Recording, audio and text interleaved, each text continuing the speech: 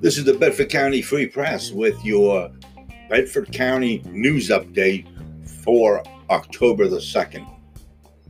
A homicide-suicide occurred on October the 1st at 598 Broom Bar Road in East St. Clair Township.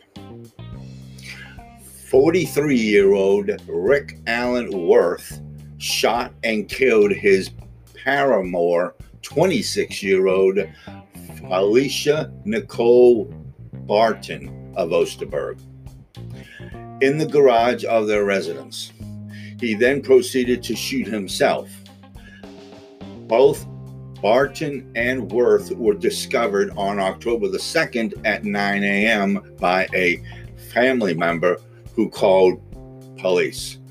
The sequence of events in this incident was captured on home surveillance system. And that is all the information that the police have released at this time.